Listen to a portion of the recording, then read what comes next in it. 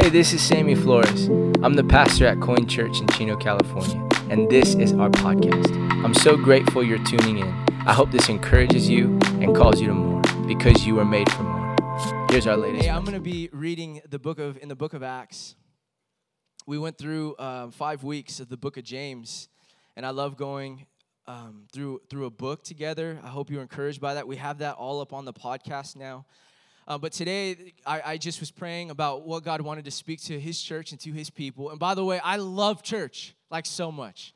I love coming together because as I look across, there's so many backgrounds and perspectives and opinions and so many people that come from different ethnicities. And, you know, I'm reminded that there's one thing that keeps us in common today, and it's Jesus.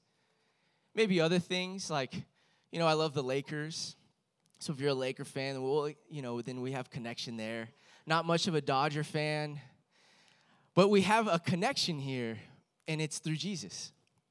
And that's a good thing. It's a powerful thing. And, you know, I've been processing what God wants to speak to our church, and I've been thinking about my own life and about people's lives here that I've been able to walk with, and those that have come to know Jesus as their Lord and Savior, as an apprentice, as a student, and as a disciple of Jesus. And I had this thought that it's very new and it's very fresh, especially when we come into like knowing Jesus. Sometimes if we've never been to church, everything is new.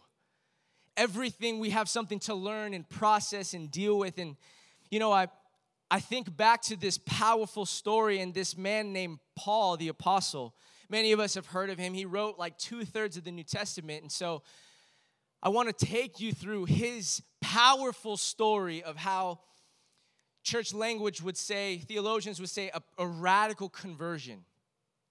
And that conversion just simply meaning I was here in one mindset, and God did something and transformed me radically overnight or in a day, and it was just like, I am a fully changed man.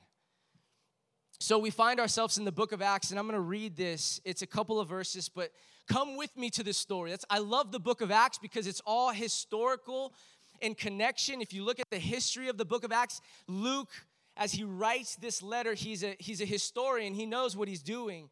And so you can look at all the Roman Empire and the things that are going on with different stuff going on outside of the church or of Jerusalem, and he's pointing back. Historians can look to this and say, wow, there's all these connections. And then really it's the history not just of the world or of a story, it's the history of a people, of us as followers of Jesus. And so we find ourselves with Saul. It says this in verse 9 of Acts. Acts chapter 9, verse 9 says, meanwhile, Saul was still breathing out murderous threats against the Lord's disciples. He went to the high priest and he asked him for letters to the synagogues in Damascus so that if he found any who belonged to the way, that was the way of Jesus, there wasn't a Christian yet. It was just the way. Whether men or women, he might take them as prisoners to Jerusalem. As he neared Damascus on his journey, suddenly a light from heaven flashed around him. He fell to the ground and he heard a voice say to him, Saul, Saul, why do you persecute me? Who are you, Lord? Saul replied. I am Jesus, whom you are persecuting. Now get up, go to the city, and you will be told what you must do, which is, for Saul, he's like, I tell myself what to do. I have it my own way. I do it how I like. And now Jesus flips it, and he says, no, you must become weak. You must go to the city, be told what to do, listen to me, be led by someone. The men traveling with Saul stood there speechless there. They heard the sound but did not see anyone. Saul got up from the ground, but when he opened his eyes, he could see nothing. So they led him by the hand into Damascus. For 3 days he was blind, and he did not eat or drink anything. In Damascus there was a disciple named Ananias. The Lord called to him in a vision, Ananias. Yes, Lord, he answered. The Lord told him, go to the house of Judas on Straight Street and ask for a man from Tarsus named Saul, for he is praying. In a vision, he has seen a man named Ananias come up and place his hands on him to restore his sight. Lord, Ananias said, Like, are you sure? I've heard many reports about this man and all the harm he's done to your holy people in Jerusalem, and he's come here with authority from the chief priest to arrest all who call on your name. But the Lord said to Ananias, go, this man is my chosen instrument to proclaim my name to the Gentiles and their kings and to the people of Israel. I will show him how much he must suffer for my name. Then Ananias went to the house and entered it, placing his hands on Saul. He said, Brother Saul, brother, using the language of, and we're in community now. The same man that wanted to kill Ananias, now he's saying, brother. Brother Saul, the Lord Jesus who appeared to you on the road when you were coming here has sent me so that you may see again and be filled with the Holy Spirit. Immediately something like scales fell from Saul's eyes and he could see again. He got up and he was baptized, and after taking some food, he regained strength. The title of this talk, a long story, a narrative in the book of Acts, I've titled A New Way and a New Look. A new way and a new look. I don't know if you noticed, but there was this verse 18, it says, immediately something like scales fell from Saul's eyes and he could see again. But this time he saw a little differently. You know, many of us today, we care so much, and it doesn't matter. Your age doesn't matter on this one, but we care a lot about what people think or perceive of us in our image, right?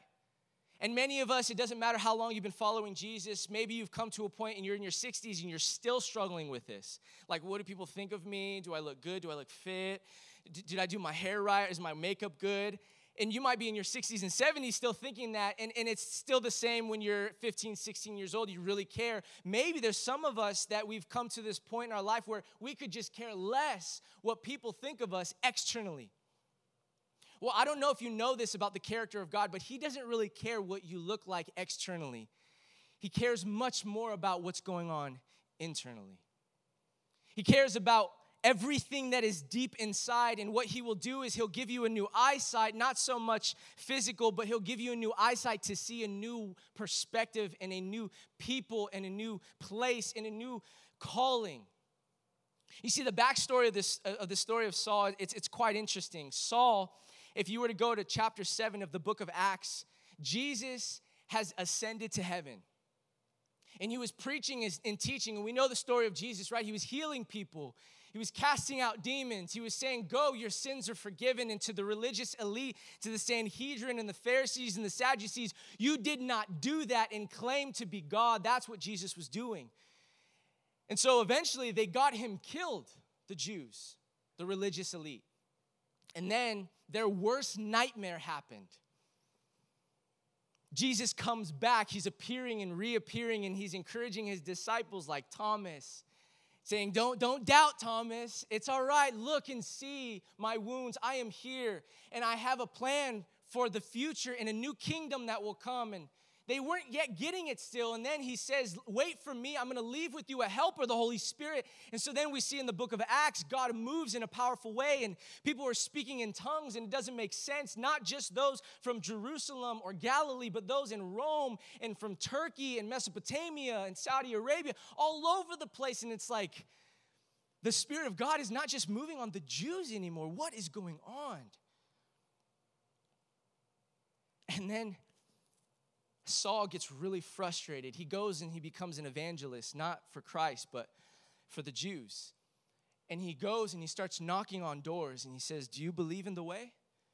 Because you see, they were starting to have Bible studies. The church developed out of this massive persecution. But what one particular person was persecuted, that Saul's blood he had on his hands, and his name was Stephen.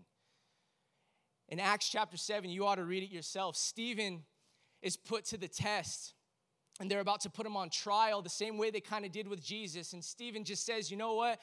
You can do whatever you want to me, but let me explain to you all of where Jesus was in the beginning of time with Abraham and with Moses and with Elijah. And so he starts recounting, because he knows the Old Testament. Young Jewish boys would have to learn like the first 5 books of the Bible by heart, by the way. They knew their Bible, and Stephen is reciting this. And as he's doing it, he's recollecting about Jesus and how he is the Messiah. And these Pharisees, the same one, these Sanhedrin, the same people that killed Jesus, said, this is enough. And what they would do is, like I get ready to play basketball and I have my jacket on, I take it off, and I get ready to like shoot. You like kind of the flex look. If it's hard to like shoot a basketball or throw a ball when you have like a jacket on, right? So what they did is they started taking their jackets off, not to shoot a basketball or throw a ball, but to throw rocks. And the scripture says that they dropped it at a young man named Saul to his feet. And that's important because this young man had some type of eliteness. He had some type of image. He was known as one that was incredibly zealous towards Yahweh. And so they dropped their coats at the foot of a young man named Saul, and they began to throw stones at Stephen. And as they were throwing stones to kill him, he said the same words Jesus said, "Father, forgive them. They don't know what you're doing." Imagine like seeing that for a second, by the way. Imagine if you were a follower of the way, noticing that this man, Stephen, just recounting that Jesus is the Messiah, is now being killed. And you know what's crazy is like that's going on today, right? We hear whispers and we don't know full stories, but surely that's happening in Afghanistan to the underground church. And so what happened is these Christians or followers of the way, they begin to scatter and run as far as they can. And Saul started going on an evangelist tour, not for the way, but for his way. And he started knocking, "Are you of the way?" And then he would take them and he would put them in prison. So they caught word of this and they ran out to all the outer parts of the region. One in particular was Damascus. And then Saul goes and he gets confirmation and approval to go to Damascus from Jerusalem. And that route, by the way, is 140 miles. On foot, it takes a whole week. And so for you, where do you find yourself in this story, right? The reason why I love the book of Acts is because we can put ourselves in a narrative form. And I don't know where you're at in the journey, but many of us, all of us are on a journey, aren't we? We're like going somewhere. We don't really know, some of us, where we're going. But we're going somewhere. And we go throughout life and we want to have a career, we want to have children, we want to get married, and then we want to get to the next level, and we're going in route and in journey, and as we go through that journey, God, if we allow him, he's doing something in our life. And I've known this about Jesus. Even if we don't fully believe in him, he's still doing a great work in us. And he's actually doing that to this Saul of Tarsus, because Saul, in order to get to Damascus, he had to go through Galilee. We can only recollect and wonder, what was it that Saul thought about when he went through the region of Galilee, the region that Jesus did his most work? What was it when he went through Galilee as he was thinking about the cry and the scream of Stephen as they martyred him with rocks? There was something that Jesus was doing deep within him as he thought, am I a killer? Is this man really the way? Because I haven't had an encounter with him. And I know of the Old Testament and I know of the scriptures, and Saul was just incredibly zealous to know that this is not the truth and the way of Judaism is the truth. And so he entered Damascus, and after he descended from Mount Hermon, by the way, I've been there, which is crazy. You can kind of see the road to Damascus, but before you get to Damascus, you have to go over a mountain, Mount Hermon. And what happened was that is as you ascended up Mount Hermon, and then you started to descend, there's a plain that goes really straight for miles on end, and you can see it, a small little speck of the road in the city Damascus. You can see it from eye's length, but it's far away, and it's just a straight path. I found this interesting as archaeologists and theologians had studied this passage of scripture, that region had a particular characteristic phenomenon. When the hot air of the plain met the cold air of the mountain range, violent electrical storms resulted, by the way. Isn't that crazy? So just as that moment came, a bright lightning storm, the scripture says, a bright light overcomes Saul. And who knows, maybe he was going and he was descending from Mount Hermon, and he was processing, and he was thinking, and all of a sudden this violent storm takes place. And I often think of my own life or your life, because we know story and community here. Isn't there not storms that come in our life? And it's often the storm that sometimes God is in. Have you noticed that?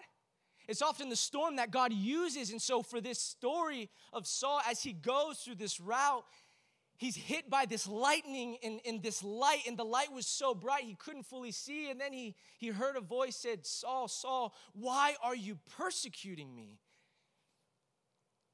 And this one hits home because, you see, there's an invitation of all Christianity and what the risen Christ said to Paul. And this is what he said. He said, go into the city. You will be told what to do. And then he says, you will be led by someone else. And I don't know if this bothers some of us because this is true discipleship with Jesus, but this is the story of the gospel. You see, up until this moment, Paul had been doing what he liked, what he thought was best, what his will dictated.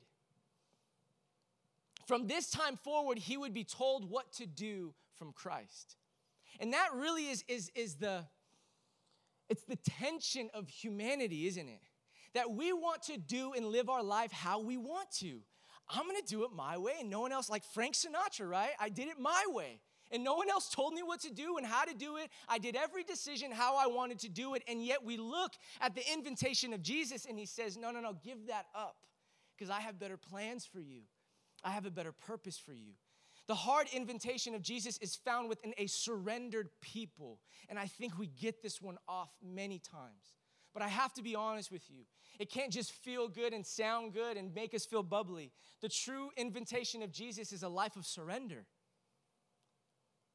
You see, followers of Jesus, of men and women alike, who have ceased to do what they want to do, and they have begun to do what Christ wants them to do.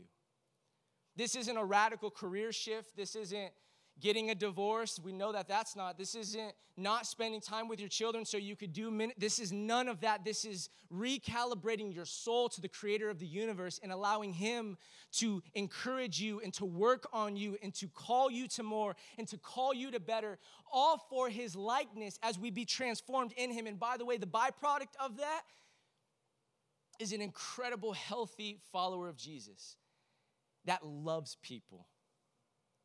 Did you know that? I don't know if you knew that. It took me a really long time to figure that part out. That the byproduct of discipleship with Jesus is a true sense of love towards one another. Not compromised love, not love that allows others to do and you just kind of, but it's just like, I love you for who you are because Jesus loves me for who I am.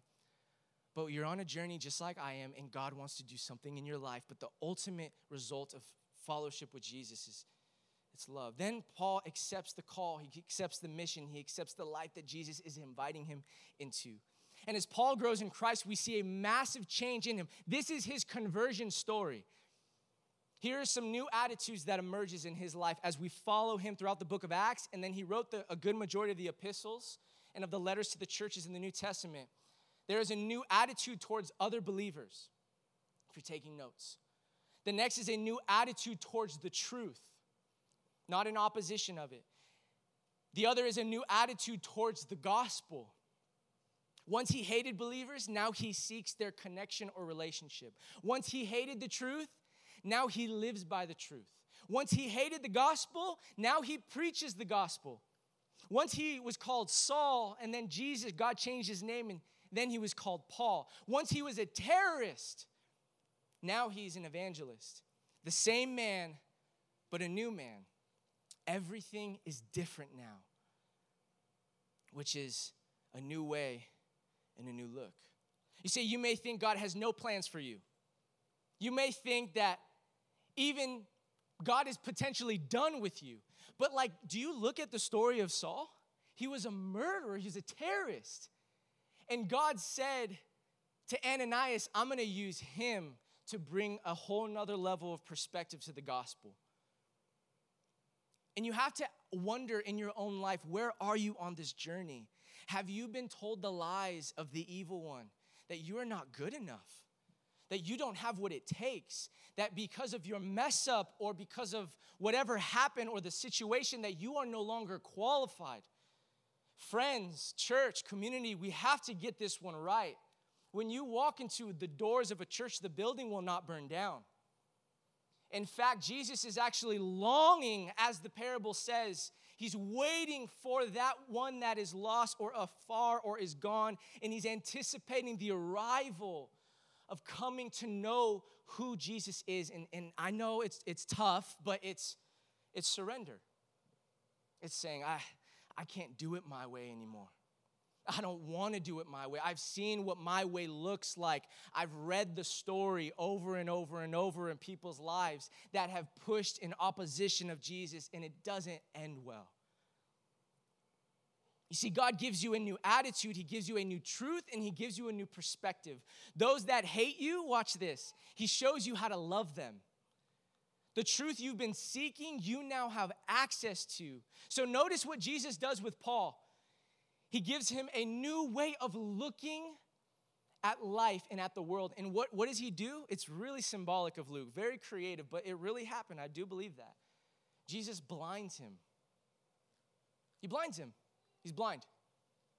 And Saul, the one going on mission to bring those people, the followers of the way, back to Jerusalem on that 140-mile walk, he's going with the letter in his hand that you got to come back or you're going to jail. Let's go. And he goes with all authority and all power, thinking he knows it all. He has it all together. He's in control of his life. And then Jesus flips the switch and says, no. You're going to go do this, you're going to go do that, and you're going to be led. And it's this sign of, I'm no longer in control. I've given it to Jesus. And so he blinds him. He cannot see. I don't know if that's ever happened to you where it's hard for you to see or like something's in your eye and it's just like, Lord, help me. Anything with eyesight is just, it's a horrible thing that happens. And it's frustrating, and then the light's even that much more bright, and it's like agonizing. Well, Paul couldn't even see anything. He was blind. And very interesting that Jesus would do this because he closed his eyes to the old way of life, and then when his eyes were opened by a man named Ananias, the follower of the way, the same person, by the way, that Paul was going to go persecute or bring back to Jerusalem. Ananias is like, are you sure you want me to go do that? Like, this man just killed Stephen. He's going to throw me in jail, Jesus, and you want me to go and pray for him? Is that not a life of surrender? Yeah, go and pray for him, Ananias. The light was so blinding that it took away Paul's eyesight for 3 days. And then Ananias prayed over him. This time, a new way of life, a new view, and a new look. I wonder for us in the room, how many of us need new eyesight? I wonder that. I often do that for my own life. I'm constantly asking for God to give me new eyes. Not just physical, right? That's impossible. But a new spiritual eyesight so that I can see those that are hurting and broken, so that I can encourage those, so that I can see those that are in bondage or overtaken by the evil one that need a loving reassurance. I ask God often to give me new eyes for young women, daughters that don't have relationship with fathers, that I'm learning is like really important, by the way, dads, to love your daughters well. It's like, Lord, help me. Like, it's so important that God gives us new eyesight. And it comes in the form of surrender because it's like, God, I want you to do it. I want you to lead me. I want you to show me. I don't even know what I'm doing anymore. It's whatever you want to do in my life. It's this submission. It's this, God, it's your will. It's not mine. You see, you need to know today that God he's not done with you and he wants to give you new eyesight. And by the way, he's actually just getting started. For those that have been following Jesus for years and you feel like you're just at a dull level of eyesight, it's just like you've gotten back to just seeing black and white. God wants to give you a renewed eyesight so that you can see color again. You can see others the way that he sees them again. You can be renewed in your calling and your mission and the assignment that he's placed over your life, whether it's just being a good mother or having and stepping into a career to make a difference for those that are low and those that are in need. Whatever it is, Jesus wants to renew you. And whether you're on the spectrum of following Jesus for 10 years or 15 or more, or longer than I've been alive, wherever you're at, or you are just kind of curious about this whole Jesus thing, he wants to give you a new eyesight because he's just getting started with you. But then there was this interesting exchange that took place, right? Paul had to surrender. He gave up what he wanted to do. How about you? Have you got to this point in your following of Jesus where you were like, you know what? I don't really want to do it my way anymore. He gave up doing it his way. How about you? Once he fully surrendered, he was led by someone else. That is really interesting language to being honestly a true follower of Jesus, that we would be led by the way of Jesus. And that's not always like sexy, if I'm being honest. That's not always appealing. That's not always fun. That's actually sometimes route towards pain. I don't want to go through the storm. Jesus, you're crazy. I don't want to go through this wall. I want to go around this wall that maybe it's been a divorce for you. Maybe you've lost a child or a family member, or you have been crippled by your past and now the trauma has risen up to your prefrontal cortex. Whatever it is, wherever trauma, whatever event that's happened, Jesus will invite you not around it, he'll invite you through it. And you have to be willing to surrender that to him so that he can give you a new way of living. So let me encourage you as our worship team, acoustic, and Kato comes up, let me encourage you and shower you with an invitation of a new way and a new look. Here it is, just a couple of verses. As you walk out of here, these are verses that I constantly will recollect to my heart and soul. I don't have time to go through the context, though there is massive context in this. But here are the verses. The first is 2 Corinthians chapter 5. It says, therefore, if anyone is in Christ, so you got to ask yourself, am I in Christ? Have I followed the way? Have I surrendered my heart? If anyone is in Christ, the new creation has come. The old has gone and the new is here.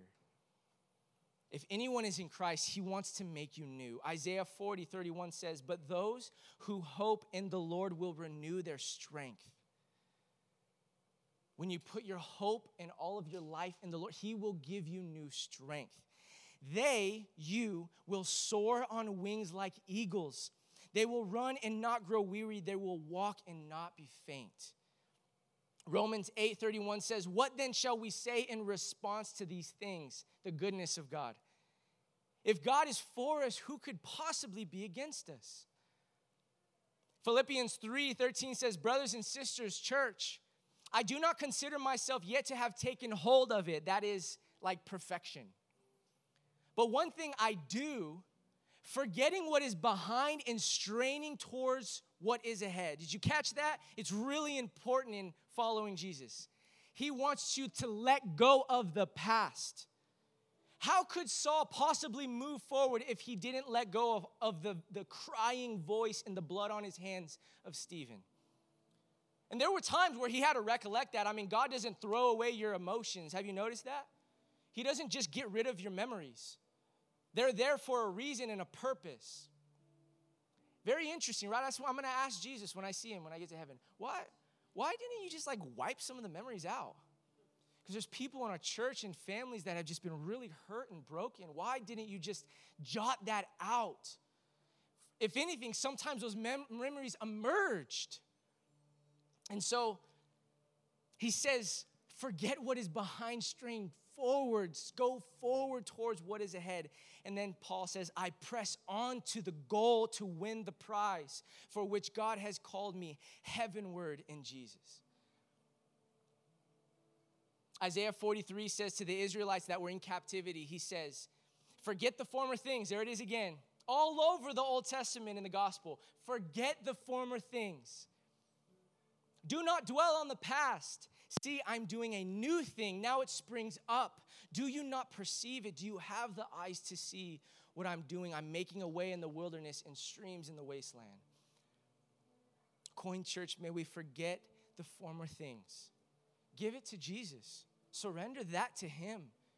Maybe if there's anything he's asking you to surrender, it's of your past. That one thing you keep saying, I can't step in and do, I'm not going to be a good dad. I know what they did, and so I can't move. No, you have to let go of the former things. Let the power of God, the Spirit of God, heal you from the past. And don't allow the past to take hold of your future. And then see with new eyes a new way. Will you pray with me as we close? Jesus, I pray for every person in this room. Maybe, God, they're searching for you and they don't really know it. Maybe they're looking for new eyes and they're just not quite sure where to go. Amen. God, I pray right now, Lord, that you would remind us of your goodness and your grace and your mercy over our past and present and future. Jesus, we want to be conformed in your image. Whatever you have to do, do it, Lord.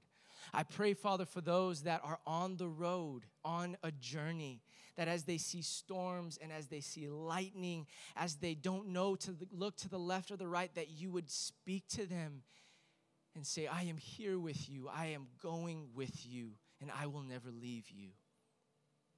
Speak that to your church, Jesus. Take care of your people, Father. Whatever we need to give to you, we give to you now. We love you so much, Father. In your name we pray. Amen.